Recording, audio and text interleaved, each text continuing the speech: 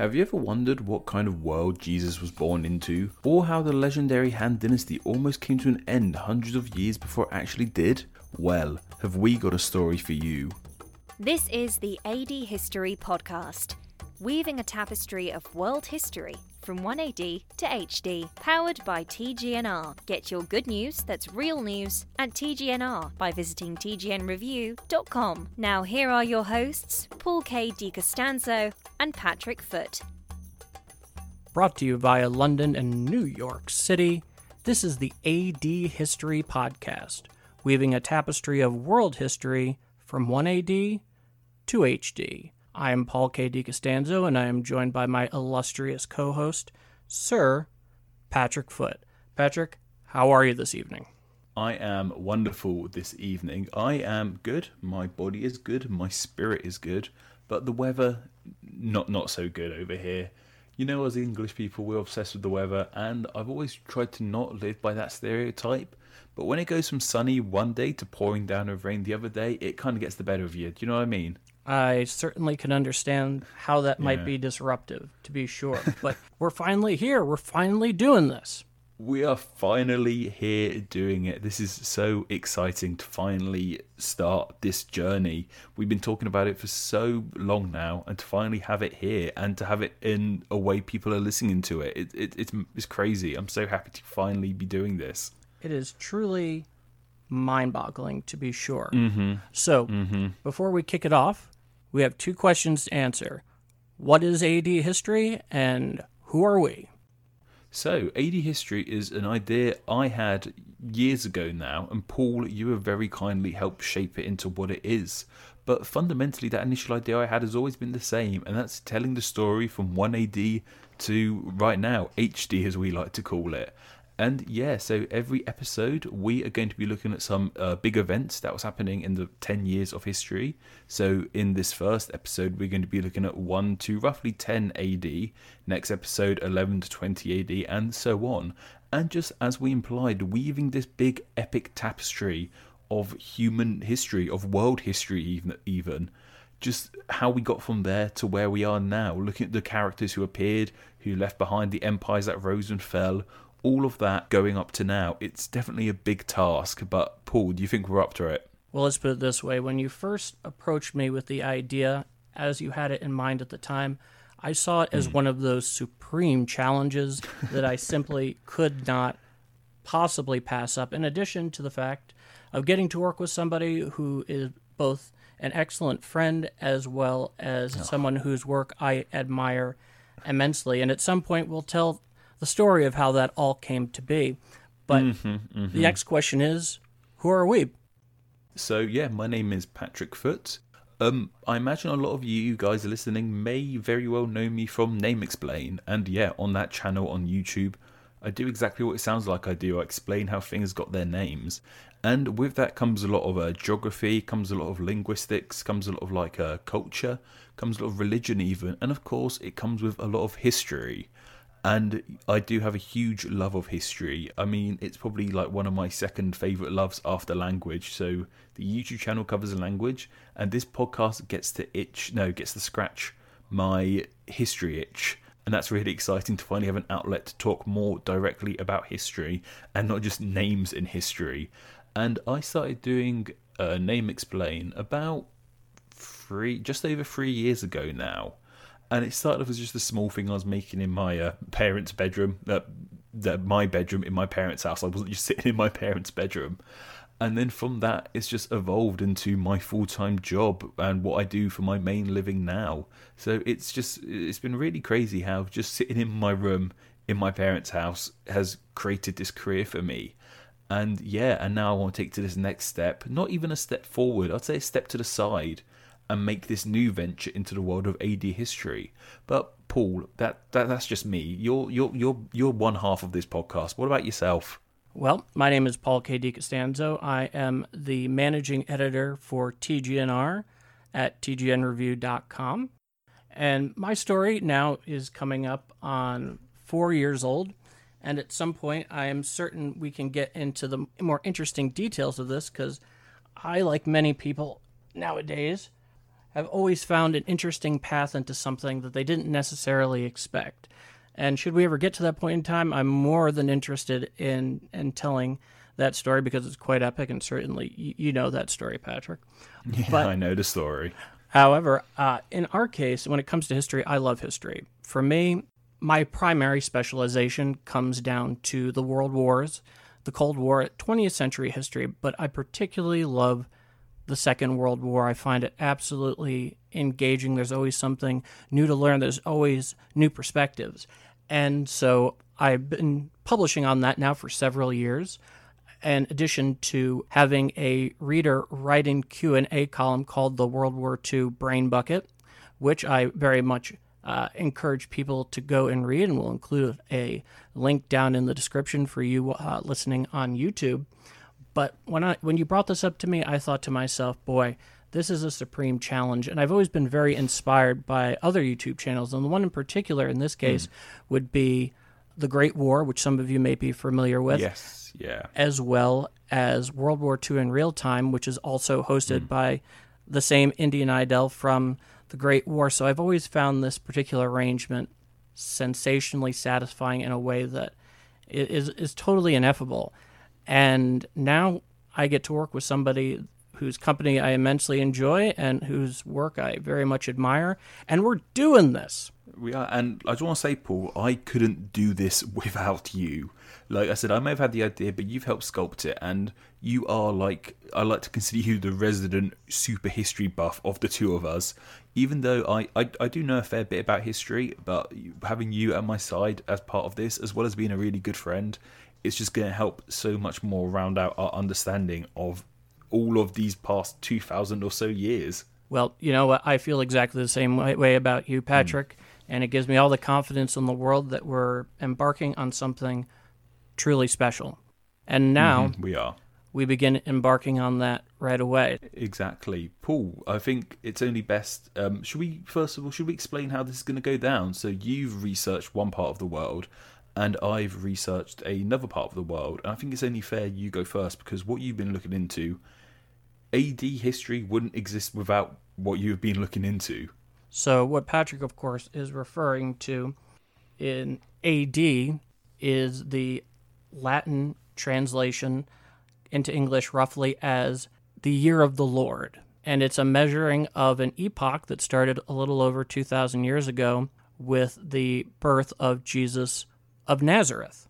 And it was originally created by a Roman Catholic monk named Dionysius in the early 6th century. And at the time, he was not looking to create this epoch of the last 2,000 years. He was actually trying to figure out a new, more accurate calendar for mapping out Easter. However, about 300 years later in medieval Europe, it ended up getting, in his case, posthumously adopted to create this great marker that creates the epoch. Now, obviously, Anno Domini stands for in the year of the Lord, as opposed to what is commonly misunderstood to be after death. In fact, it's the exact opposite of that. Even though before Christ certainly works out, in the case of AD, it is the birth of Jesus of Nazareth that marks the beginning of the AD period. Now, there's a few things I want to lay down here before we get into this discussion. When we're doing this, there's a challenge to both us as the hosts and you as the listener to do our best to evaluate historical events in the context they occurred. Simply because in modernity, we are very, very set and very much believe in a certain morality, a certain justice, and the way things should be in our eyes in the present. But as it was so well put at one time, history and the past is like a different country. That is one of my favorite phrases. The past is another country. Ever since you told me that, because you mentioned that to me when we weren't recording in the past, and that's just stuck with me so much. Every time I read about history, I sort of just think that's a different country now, and it really changes your perspective on the past. It makes you sort of think that wasn't us, or like that wasn't that nation doing it now. We can't hold the current nation accountable for what that nation did in the past, if that makes sense. It absolutely makes a ton of sense. The second thing that we need to keep in mind here is that when it comes to the subject of Jesus, it's very much heavy lifting, if I can put it any way in particular. But there's a few things that I definitely want to dispel right off the bat. And the biggest one is when we talk about we're looking at the historical Jesus, that's not a code word for the real Jesus. It's simply a way of evaluating events within modern historical standards of how we discover and learn and research history. And we're looking at it, like I said, through that historical point of view, what would largely be considered postmodern history. Yes, yeah. And it's also important to remember that as time has gone on over the span of humanity, the nature of how history was recorded and the facts that were important have evolved immensely over time. And so how we look at history today is not necessarily how somebody even looked at history 500 years ago. And that's always really important to keep in mind. But ultimately, we understand that this subject is very close to many people. By no means are we telling anybody what to believe or what is right or what is wrong. Those are questions that one can only answer themselves in the peace of their own thoughts to their own satisfaction. But from a historical standpoint, there's a certain way that we have to look at these events as to best understand them and relay them within the best modern understanding of these events, especially in the context they occurred. Yeah, this podcast isn't the Unveiling the Real Jesus podcast. Go listen to something else if you want that. Exactly, because the real anything in the past is totally inaccessible, including but not limited to the life of Jesus of Nazareth. So when we begin this, it's intertwined with a bigger piece of history, which is to say, the life of Jesus of Nazareth has two major narratives going on the entire time that ultimately build an amazing context for the world he lived in and the life he experienced. And in this case, it has to do with the history of the greater Roman Empire, which at this point is under the rule of Caesar Augustus, also known as Octavius, one who was an extremely long-lived ruler of the Roman Empire, the one who managed to unify it under one flag after dealing with a triumvirate that we will get into at a later point in time. And Roman history in this case very much includes what we call first century Palestine, which we know mostly today as the modern state of Israel. The borders are slightly different, but that's generally what we're talking about. And so Jesus is born into a world where, in the case of first century Palestine, it had only been incorporated into the Roman Empire for a little over 3 decades. And it was a very complex place to rule. Now, if you're the Romans, you always seem to prefer to give a certain amount of local autonomy to the various places that are, especially in the far-flung places of the empire, that are tolerant to local beliefs without ultimately bashing the locals over their heads with their own ideas, especially when it comes to religion. In fact, in many ways, the Roman influence in so many places that it existed was far more long-term and a bit more insidious, even though it has a poor connotation, which is to say, it did create a certain understanding and common operating belief in many places as to what the rule of law should be, things like defining property, that kind of thing. So for the most part, that's how the Romans preferred to rule. But it wasn't the only way they ruled. No. Of course, there was, this treaty of friendship where you have a client politician ultimately standing in to handle most of the local autonomy issues under some sort of Roman overseer. They didn't entirely give over the wheel, of course. In addition to that, there was also situations where, they would take large populations of a particular territory prisoner and basically hold them hostage to good behavior. And, of course, there was the most direct route, which is stationing a legion in an area that's particularly troublesome, to be sure. We can do this the easy way, or we can do this the hard way, was basically the Romans' mentality. Boom. I could not have put that any better myself, Patrick. And so when it comes to first century Palestine, it's very much what you would call a powder keg. Not that too much has changed in that respect. But it was something of a contradiction in terms, especially if you're looking at it from the Roman point of view, which is to say that it's incredibly important to your empire because it has immense economic links out to the Far East with places like, say, the Han Dynasty. Little plug for later. Yeah. More on them later on. Yes, absolutely. And in addition to that, there is also the view, especially from a Roman sitting in Rome, that also very much looked at a place like first century Palestine or Jerusalem as Papua New Guinea, because it was very far off. Very important to the people who live there, of course. That's not to dispel that. So it's that kind of contradiction in terms. The best analogy I can almost give you, it's almost the equivalent in some respects to the Panama Canal. Incredibly important to international politics and commerce, but not the most cosmopolitan destination that one can think of. And so Jesus, the infant, is believed by most historians to have been born between 1 BC and 4 AD.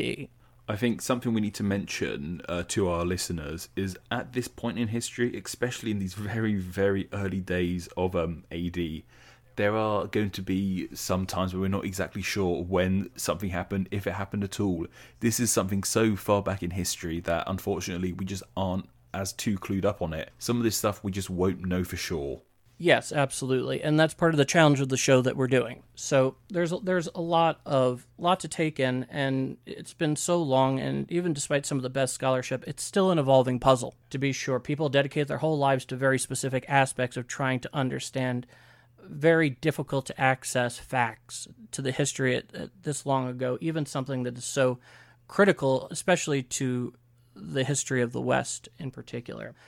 Essentially, when you're in first century Palestine, and in the case of Jesus, who was most certainly born, raised, and lived as a Jew, that it was very much a powder keg.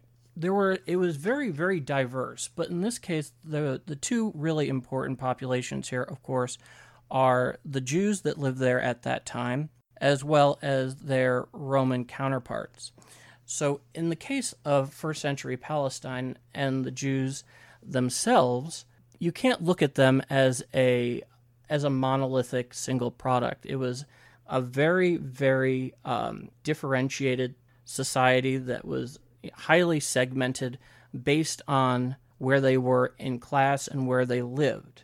So in this case, there are basically several main groups that are important to know about when you're understanding this landscape.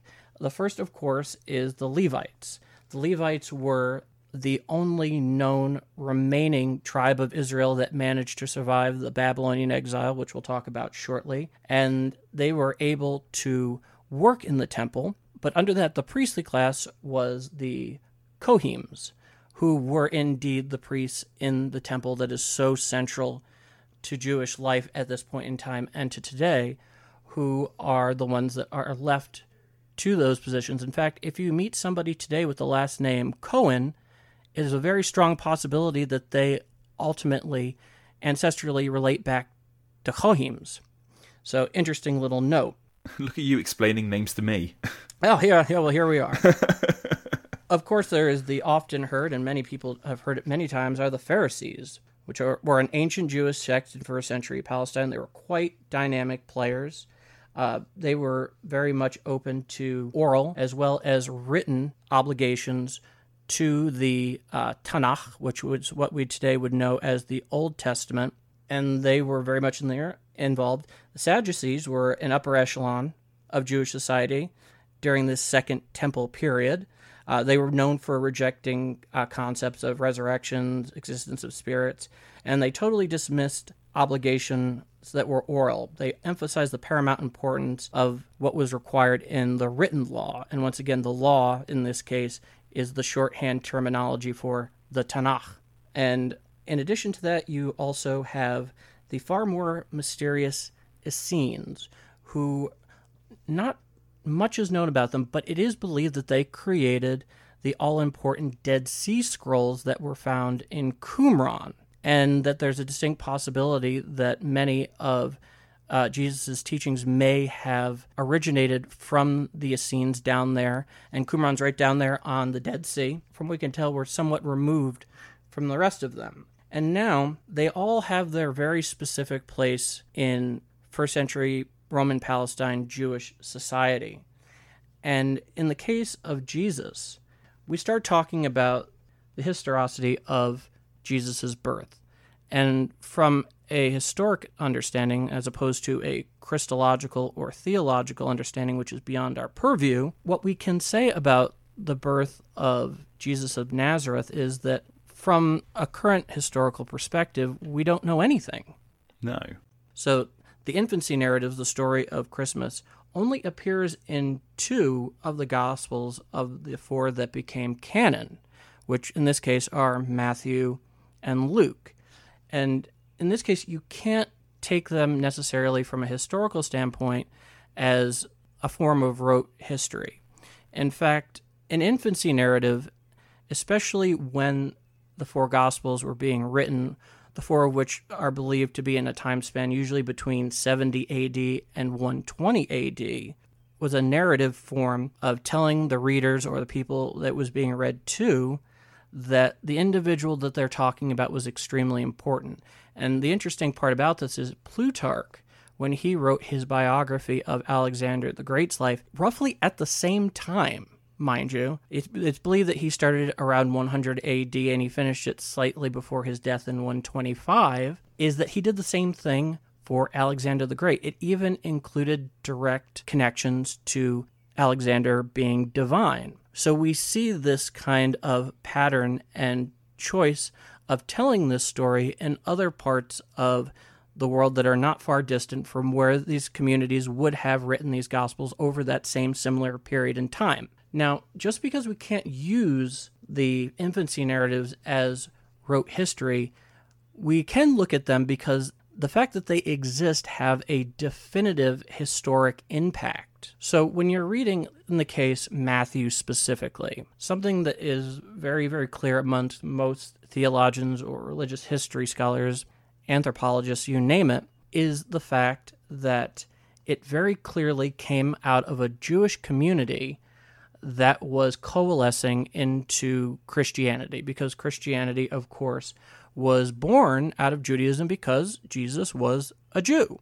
When you begin looking at it, you begin seeing exactly how different each of these Gospels are and the audiences that they were meant to address. And in the case of Matthew specifically, it is very, very much focused on the Jews, and you can see it in several places. Basically, both Matthew and Luke include a long genealogy to establish the familial connections that are really important. In the case of Matthew, they go all the way back to Solomon and David because it's believed that the next great figure in Judaism will come from the house of David. And also, when you're reading the infancy narratives in Matthew and Luke, well, it's the same general story. They give very, very important differing accounts. They don't include the same major details, even though essentially they're relating more or less the important fact, which was Jesus was born of Mary and Joseph. And in the case of Matthew, you of course have the genealogy. In addition to that, when you're looking at the story, you see that it includes 3 wise men, which were Persian. They were known as magi, wise men. So these magi were going off to visit Jesus, and they stop off to pay their respects to Herod the Great, who was a client king for the Romans in Judea, which was part of first century Palestine at the time of Jesus' birth. And Herod takes their ultimate destination as a warning. After a meeting with the Magi, Herod decrees going after firstborn sons 2 years of age and younger in Judea. This is very reminiscent of Moses in Exodus. Yes, I was about to say it's very reminiscent of Moses. The Magi then go to visit Jesus in Bethlehem, which has its own importance here in a moment. In addition to the Magi, Joseph is tipped off by the Archangel Gabriel that Jesus isn't safe, you have to flee. And they go to Egypt. And they're there for a time before they're once again visited by an angel saying it is now safe for you to return, in which case the story once again picks up at roughly Jesus at 30 years old at what is largely considered the beginning of his ministry. So if you are a Jewish audience coalescing into Christianity, these particular details are going to stick out to you in a very significant way. And as far as the actual birth of Jesus is concerned, there is so much to be said about the fact that he was born in Judea. Because when you look at first century Palestine, especially its Jewish population, the center of their universe is Jerusalem because it possesses the temple. Of course, the first temple that David and Solomon built originally that was destroyed by the Babylonians about 6 centuries prior to the events of Jesus of Nazareth's life, and then returning about 60 years later, and a centuries-long rebuilding of that temple, which really accelerates at the time of Herod the Great, who basically brings it all the way and aggrandizes it, which is a very big deal. So because the temple is there, the fact that Jesus is born so close to Jerusalem is the other big indicator that this person's important. And if you are a Jew, you can come and understand this on a very, very straightforward level.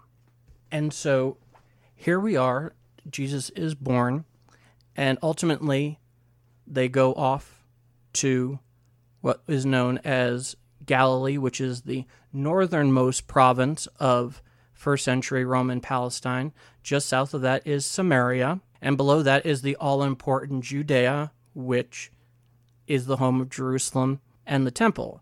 And of course, when you look at the story from Luke, it doesn't include anything about going off and running away. It was a much, much more straightforward kind of thing, but ultimately communicates the bigger idea that is necessary. So why is this all so important, even if these are being written, the better part of a century later?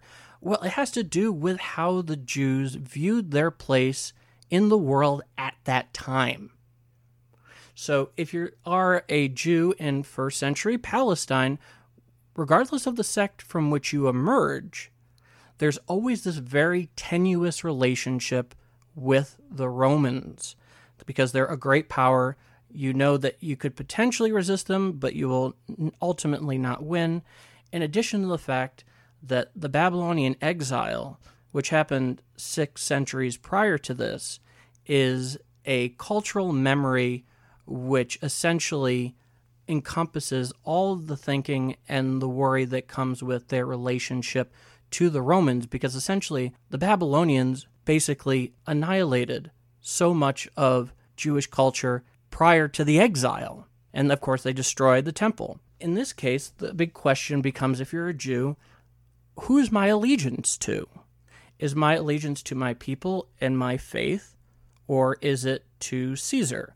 Now, in the case of the Romans, as we were talking about earlier, in their preferred form of ruling, they were not going to push their religious ideals on you. They were going to let you do what you did so long as you did it peacefully. They were interested primarily in 2 things: peace and order, and paying your taxes. And if you're a first century Jew living in first century Palestine, that is very problematic, because it's a question that they are always asking themselves. In addition to that, it's also a very apocalyptic time, in which case there's a lot of on the minds of many people about the possibility of the end of days. And there are many figures that are believed to have gone around. They were charismatic, basically extolling their thoughts on this subject.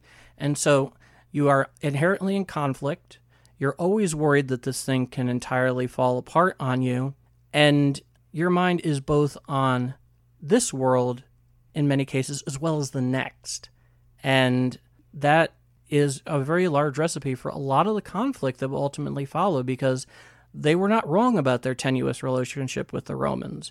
We'll see a few episodes down the road exactly how this relationship ended, where this huge diaspora ultimately ends up in 70 AD, when the Second Temple, only after being completed shortly before, ends up getting destroyed again, and the Jews being expelled from Palestine altogether. And so this is the world that Jesus is born into. And so when we look at the birth of Jesus, well, we can't say anything that is terribly definitive about the facts of the matter insofar as that goes. We can see a lot of the seeds that will ultimately be so important in the background narratives that will ultimately encompass the entirety of his ministry several episodes down the road. And it's our hope that perhaps the audience can take a new appreciation to exactly how all of this fit into the world that it happened. And so, but you have the powder keg, it's ready to go, and Jesus is going to find himself very much in the middle of that, not too far down the line. And that's the interesting thing. You kept on mentioning how it was a powder keg, like a very turbulent time in history, a very turbulent place to be. And do you think possibly that helped Jesus and his followers rise to prominence? In that sort of time, that sort of scenario, people look for answers. Obviously, a few years down the line, Jesus and his followers were there to give people a voice to listen to. Do you think like Jesus, as we know him today, was inevitability? Or do you think it was like right place, right time? Or at least that helped make it happen quicker, if that makes sense? Well, the best way I can answer that question is kind of in two parts. I think Andrew Roberts, fantastic military historian, put it best. Nothing in history is inevitable except for a German counterattack. And I've always kind of taken to that because it seems to be a pretty good rule of thumb. So what you're describing is the rise of a charismatic figure at a time when people are looking for some sort of guidance. Yes, that's exactly. Couldn't have put it in better words myself, as we just saw.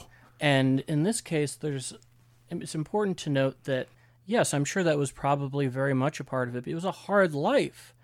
And for the most part, people could very easily just be cast aside and forgotten and be left to rot. It was just the nature of the harsh and overwhelming difficulties that came with living in that place and that time. But he was not the only one, to be sure. Another fantastic example of this would, of course, be John the Baptist. And so there's every reason to believe that, yes, I would say there's very little doubt that was a dynamic that was involved in Jesus's ministry. He's considered to be, his teachings in many ways were considered to be apocalyptic, but he was not terribly, and this is not to get into the theology of the subject, it's just how this how this plays out in the world they live. Jesus, from the teachings that we're able to ascertain, if you look at what's in the New Testament and you look at that in regards to its teachings, he was not so much interested in this world or even perfecting humanity as we know it. He was far more interested in what came next and preparing for that.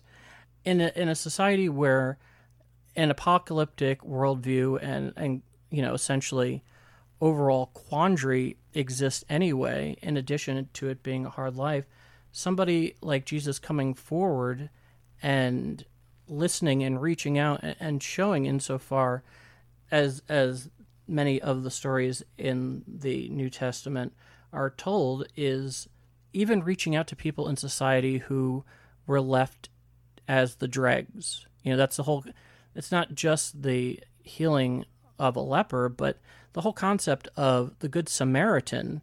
If you don't understand that Samaritans who lived in Samaria, that central portion, that central province of first century Palestine, were basically considered the lowest of the low. And the idea that the Samaritan would stop on the road and help this person in need was a very demonstrative point that even these people that you consider to be on the bottom rung of society can understand this and do this. What makes you so special? What makes you so exempt? And so, yes, absolutely. There's no doubt that he was very charismatic, and we think about Jesus's movement in terms of his disciples, Mary Magdalene, but you have to expect that it was probably a very large movement. It certainly was large enough to get the authorities' attention down the road, but I'm not going to spoil that for now because that's an episode unto itself. But yes, absolutely, Patrick, I would have to say so, because it would be hard to imagine it another way. Yeah, it's what came to mind when you were telling me that story. That's sort of really what sort of stuck out for me, that how like this such a volatile land. I mean, like, I don't know if anyone's like me. My main knowledge of the birth of Christ comes from doing the school nativity when I was a kid. And obviously, when you're a kid, you don't really talk about that sort of side of things. When you're practicing it for your school play as a kid. It's just all of a sudden Mary is told by the angel Gabriel she's pregnant. You don't really hear what was going on in the wider world most of the time when you're studying at school like that. And what you have just done, Paul, is perfectly set up the scene. You painted a portrait of what life was like in like 1 AD in Palestine. And it's truly incredible. Well, I really do appreciate that. And we'll be back right after this. This is the AD History Podcast. Keep up with the show and join the discussion by following AD History on Twitter with the handle @ADHistoryPC and the hashtag ADHistory. Check us out over on Facebook, Instagram and YouTube by searching AD History Podcast, as well as, of course, tgnreview.com/AD History Podcast. Now back to Paul and Patrick. And thank you, Anna, and we are back. So, Patrick, you're about to jump into a part of the world that so often gets overlooked in its history. But not anymore. Let's get into it. So, yeah, when we started this first episode, I knew very well you were going to be looking into Christianity, the birth of Jesus, and the Roman Empire, all of that. And I wanted to go sort of further afield because I know that quite well. I'm sure a lot of our listeners know of that story quite well. So I wanted to explore somewhere else. Like, what else was going on at this time? When we think of 1 AD, I'm sure most of us do think of the birth of Christ. It's synonymous with it. It's named after him. So I decided to look around to see what else was going on in the world at that time. First off, I went to look for what was going on in America at that time, and I could barely find anything on that. We have very little history on that. However, I then went off to look into the Far East, and I found out about the Han Dynasty, and it's this time in history with the Han Dynasty I want to share with you today, Paul. So it's interesting how history has been split into BC and AD. China itself was actually going through something of a split itself at this time, or around this sort of time period. And that is with the Han Dynasty. Now, I'll give you some background on the Han Dynasty. Started in 206 BC, so it wasn't new by any stretch of the imagination by 1 AD. Definitely wasn't new. But this Han Dynasty is really considered the golden age of China and their history. Huge amounts of things happened in the Han Dynasty at this time. Many great inventions were made by the Chinese in the Han Dynasty, stuff we're still using today. Have you heard of gunpowder and compasses, Paul? Well, I think it rings a bell. Yeah, they invented it all the way back then. They had gunpowder, they had compasses, they invented paper and printing, and even sort of stuff like wheelbarrows. Stuff that, might seem silly now to mention a wheelbarrow, but that would have been monumental at that time to have something to cart goods around in like that. Would have been amazing. Even the Han characters the Han Dynasty used were the basis of the modern Chinese alphabet. So they were a hugely influential time in Chinese history. And it was a very interesting life if you were living in the Han Dynasty at that time, especially depending on where you were living. Life in the cities were tough, as you can imagine, unless you were wealthy, of course. While life in the countryside, that was tough too, but it was easier. Hard day's work, good pay, that sort of thing out in the countryside. And a lot of people in the country respected Confucianism. I'm sure, are you aware of Confucianism? Well, I think it's pretty fair to say that it's had a very, very deep influence in and around East Asia. It's certainly deeply ensconced, even in modern Chinese culture, probably in ways that the Chinese or other East Asians may not entirely be cognizant of on a daily basis. It's simply so ingrained. Yeah, so as you know, obviously with Confucianism, it's a lot of respecting the elders, that whole unwavering respect towards the elders because they are older and wiser than you. And I mention that specifically because it's going to come into play with what's going on at this moment of time. So, as I mentioned, we have the Han Dynasty, and the Han Dynasty was actually going through something of a lull period at this time. Despite being the golden age of Chinese history, things were on a bit of a downer, and that was primarily to do with their emperors. Their emperors kept on dying, and as we know with monarchies and emperors, you need the child to take the throne once you're gone, and this was the problem. They kept on dying without having any children to take over, and this just kept on happening. We had a string of emperors come and go really quickly before they could create an offspring, and that's where the main character in our story today comes into play, Wang Mang. So Wang was born in around 45 BC, and as you can hear from his name, Wang Mang, he wasn't a Han at all. In fact, he only got into the Han dynasty due to being the nephew of one of the previous emperor's wives, so it was a bit of nepotism coming into play there. But however, he was born into a very distinguished family. His father died young, and Wang Mang was known for being very humble, and he gave respect to all, very honest and impartial. And that sort of honesty and impartialness will once again be coming into play. I'm curious about something though, Patrick, if I may interject.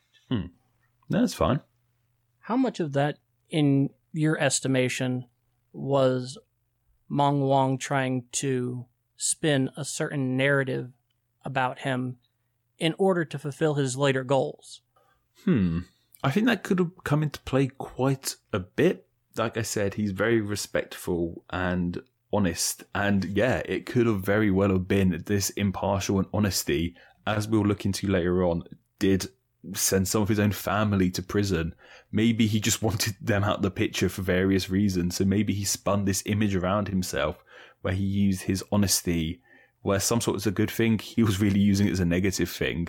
And as I mentioned, Confucianism will come into play with this. He was an older man by the time he got into power, so part of me thinks people just respected him because that's all they knew.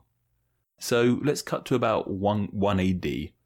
And in 1 AD, Wang Mang became the Duke of Annam. And what's so important about this is he was the first ever Duke in the Han dynasty. Before this, Dukes didn't exist in the Han dynasty. And the first Duke of the Han dynasty wasn't even a Han, which is crazy in my eyes. I think that just shows the power this guy had as an outsider infiltrating this dynasty.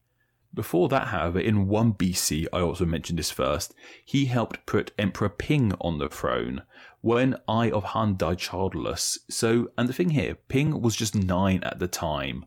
So Wang Mang put this kid on the throne, just sat him there. And even though this Emperor Ping was emperor, who do you think was actually really steering the wheel of the Han dynasty at this time?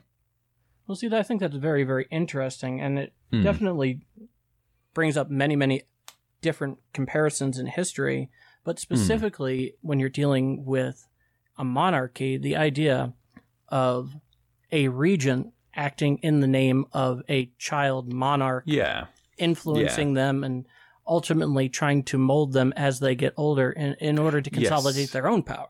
So what's interesting here, you mentioned regency, and we'll get onto that a bit later on. Wang Mang wasn't officially his regent, he was just playing him behind the scenes. So we'll talk about that later on, but he wasn't even officially the regent. Everyone thought this kid, Ping, Emperor Ping, was the emperor, but it really was, everyone also sort of knew it was actually this guy running the throne, unofficially. But anyway, between 2 to 4 AD, and as I mentioned, some time periods will be a bit sketchy this early on in history, Wang married his daughter to this young emperor to help secure his power and make sure Ping's family wouldn't get in the way. And there were objectors to this. Not everyone was happy about this happening, including Wang's own son. And like I said, due to his honesty and impartialness, Wang locked up his own son to prison and he died there. That's just how impartial this man was. He didn't let anyone get in the way of his power, including his own son.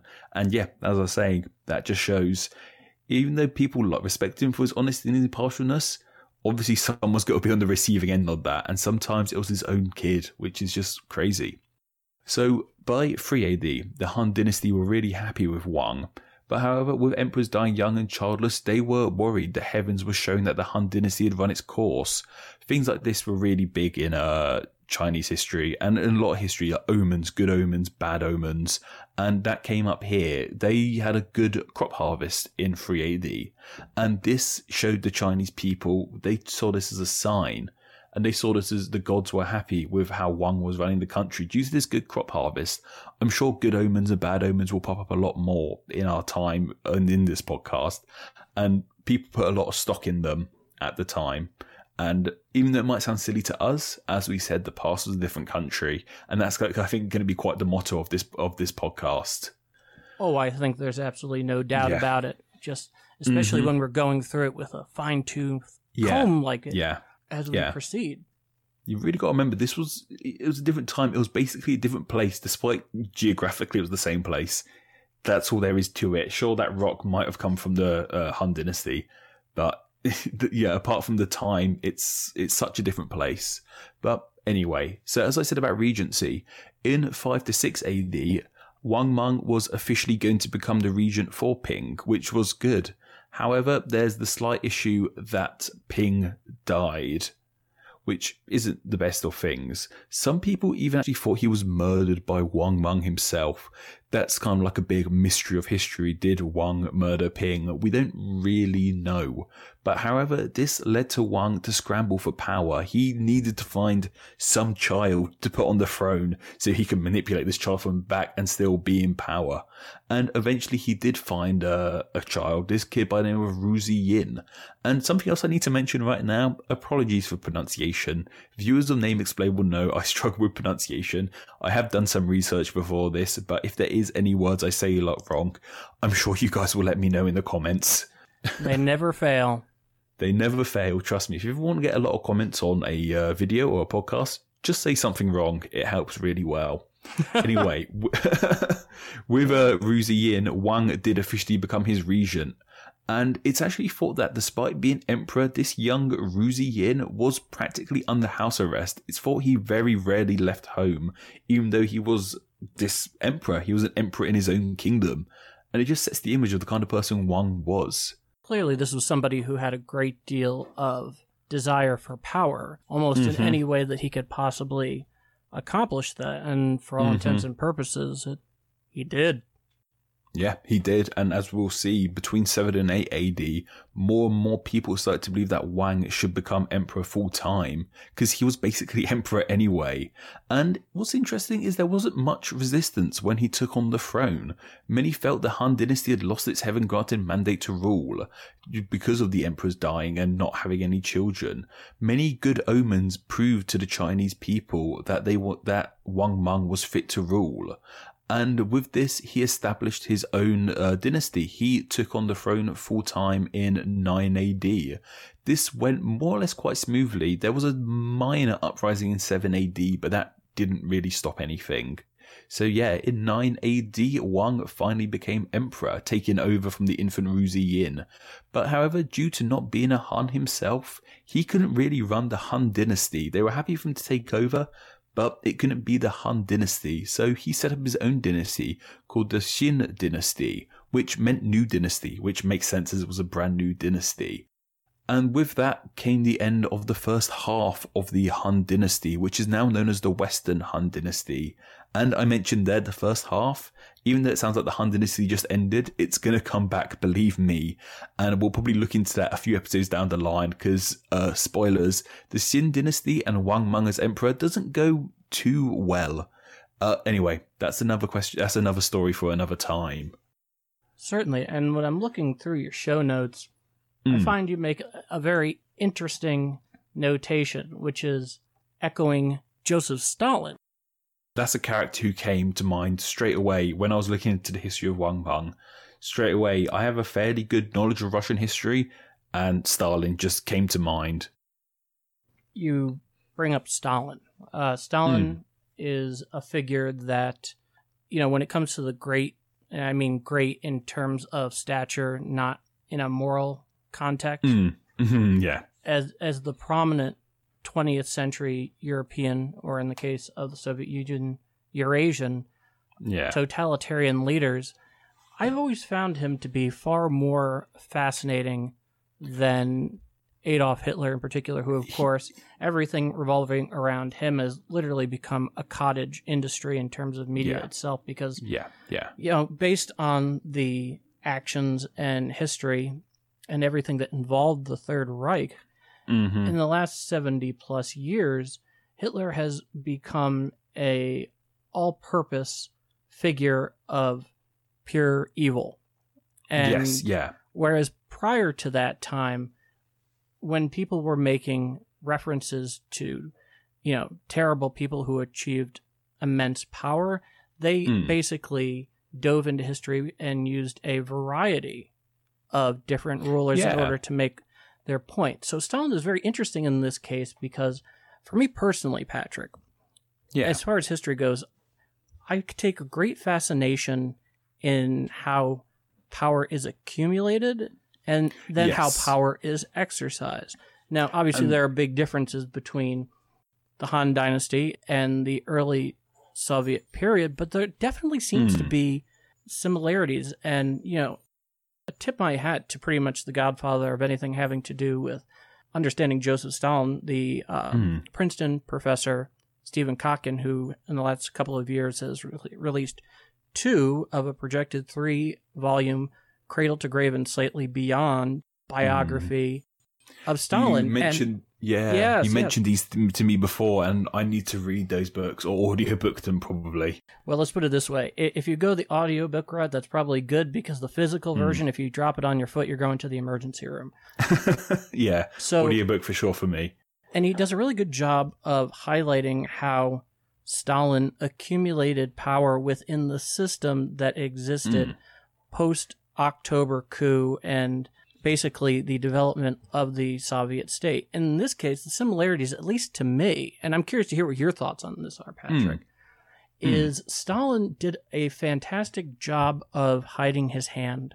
Very similar to Wang Mang. For the most part, his comrades that had known him for years as members of the Bolsheviks knew he was completely dedicated, but they never saw him as a potentially physical threat to them. No, yeah. And so, he obviously makes a name for himself in the underground revolutionary part, specifically with Lenin, because Lenin knows he'll do whatever it is he asks of him and do a very good job of it. And when it comes to building the Soviet state, they give him this position of general secretary of the party. And British historian David Reynolds, who does a fantastic BBC documentary on Stalin, and specifically Stalin during the Second World War, described that position of general secretary as the keeper of the index cards. Yeah. But on top of that, he slowly accumulated more responsibilities that had nothing to do with the original position, to the point where he was even in charge of Lenin's healthcare after, he's had several of these strokes and he's out of the picture. And by the time by the time Lenin is gone in 1924, it takes about 4 years for Stalin to get that grip on power, and he fooled everybody along the way. And that reminds me so much of Meng Wang. I'm curious what your thoughts are on that. When I was reading this, Stalin came straight to mind as just sort of power hungry. And despite being so power hungry and being ruthless, killing his own son, supposedly killing a child, everyone still loved and respected him for it. It does appear Wang Mang was amazing at not showing his hand, as you mentioned. Nowhere from my research did I find actual sources from that time period, or people saying how much they disliked him.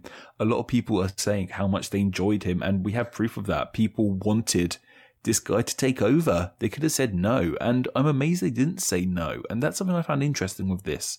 It was the Han Dynasty's ability to change from tradition. I think with the past and history, we always imagine people were very strict and respected tradition. And they didn't. They went, no, we're going to not abide. Just because these people are having kids doesn't mean the Han Dynasty has to come to an end. We can break away from that. And we pick you, Wang Mang. We pick you to be our new leader. And I found that incredible. And just shows how much they cared for him, despite how unappealing he seems to our modern ears and eyes. For me, especially in the period in Roman history and where we start off, being under the rule of Augustus, it's amazing how different the thinking is in certain respects, because the one thing Wang Mang apparently couldn't overcome was the fact that he wasn't a Han. Yeah, and you couldn't overthrow that. There didn't seem to be any route for that to occur. Whereas if you look at the transition of power between Julius Caesar and Octavian, who we know now as Augustus, it was a far more fluid system, basically because they were creating something in Rome that didn't really have any real foundation yet, which is dynasty. So ultimately, Julius Caesar is murdered, and he has a will, and that will dictated, because he didn't have any children that would be considered proper lineage. He definitely had children, just not by the right women to do it. And and in his final will and testament, and the most important part of that was who he decided to succeed him. And in this case, it was his grandnephew, Octavian, who, of all people. Yes, who when he arrives on the Italian peninsula and in Rome and finds this out, you know what he does, Patrick? What does he do? He assumes his great uncle's name. He starts going by Gaius Julius Caesar.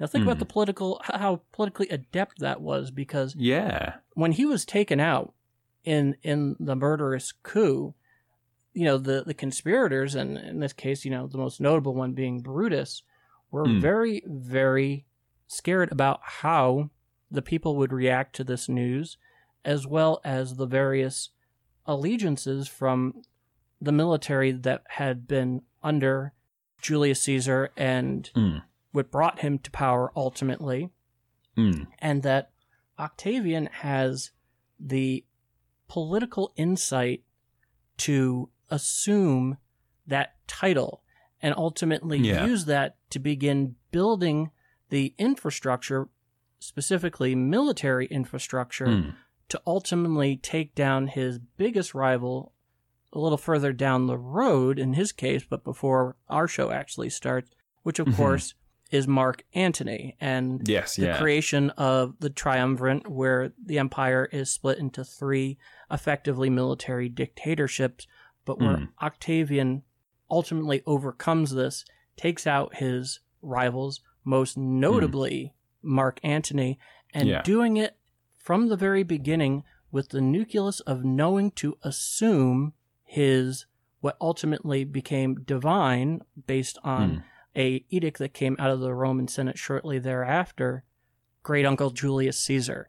And I find that fluidity and the formation of tradition very interesting when you compare it to a place like the Han Dynasty. Yeah, where it is odd, despite the fact they were so happy for him to take over, they didn't make him a Han, and from what I could tell, there was no way for him to become a Han, and especially as his father died quite young. I don't know what happened to his mother, but I'm sure, I imagine, I didn't read she died young either, but you'd think, maybe with that father dying young, you'd think that'd be, maybe they would have married off his mother to a Han, or something like that, but no, apparently they didn't. He could have easily have had a Han stepfather that could have got him in, but they didn't even seem to do that. Well, that is very interesting, yet he still managed to pull it off, at least for a little while. Yeah, and as we will see, it definitely was for a little while. I don't want to go into too much detail, but here's a Shin dynasty. Very interesting time in history. Just 10 years or so where he was in power. And despite how eager they were for him to take over, that eagerness soon disappears. Well, the reality of power is 1, achieving it, 2, keeping it.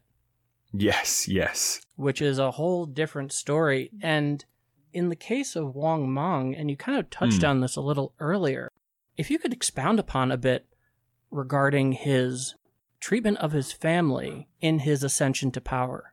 So, he did have people he cared for. He definitely did have people he cared for. He had a wife, I believe. I haven't written anything about her here, annoyingly, but he was married, he had children, and he did care for them. He was very respectful and humble to them. But unfortunately, if they got in his way, that was the end of it. He could turn on you just like that. If you were, you could be his own son.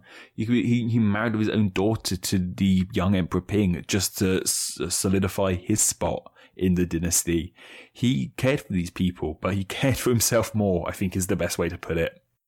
There's an excellent anecdote, certainly not from this era, but, we seem to have stumbled upon the reoccurring theme of power and how people get it, how they maintain it, and how it affects them. And there's an excellent anecdote that I think really paints this picture. And it actually has to do with Henry Kissinger. Okay. Yeah, a bit more down the line. A little bit further down the road, but, it means something. Well, in any case. So many people wouldn't know necessarily that Henry Kissinger was actually considered himself something of a playboy. if you can imagine that. You know, especially with the those really thick dark frame glasses and that and that very professorial and magisterial way in which he chooses to comport himself when in power and not. I think my image of Henry Kissinger comes from Futurama when he's just a head in a jar. Oh God, I love that show. Yeah, it really hits on things in a way that it just doesn't hit in others. Well, no, it's great stuff. Anyway, yeah. In any case, when he was first Richard Nixon's national security advisor, and then later his Secretary of State, he dated a lot of high-profile women, movie stars, models, things of that nature. And one of them, and don't ask me which one, had a very interesting way of describing Henry Kissinger and who he was. She said, Henry never had sex. He never had time for it. For him, power was both the foreplay and the climax. That's really interesting, yeah. It just shows how much someone like Henry Kissinger valued power. That he valued it above sex, as we know a lot of people tend to enjoy. Yeah, absolutely. So much of our natural drives are surrounded by that, just that natural desire to procreate. Yeah. But I think in many ways, and of course a lot of people have very, very differing and heated opinions regarding Henry Kissinger, and that's not what's in question here. But I do get the feeling that that particular description, as apt as it is, probably could apply to so many of the people that you and I are going to cross in the entirety of our project together in AD history. A lot of hungry people filled with desire. Yes, absolutely. Yeah. And if you could give us a little cliffhanger for what comes next for Wang Mang, I want to know.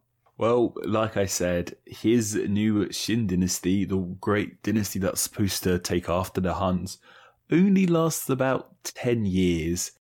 The love people had for Wang and his eagerness to take over disappears.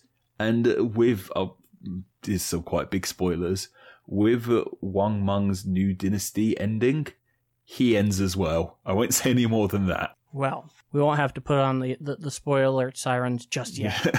Stay tuned. You are listening to the AD History Podcast. Anyway, I think that brings us to the end of our journey for today. Patrick, where can people find us? You can find me personally on Twitter at NameExplainYT, and of course you can find me on my YouTube channel, NameExplain. And for myself, you can find me on my newly minted Twitter account at the handle at PKDinHistory, as well as on the social media news platform Quartz by searching Paul K. DiCostanzo.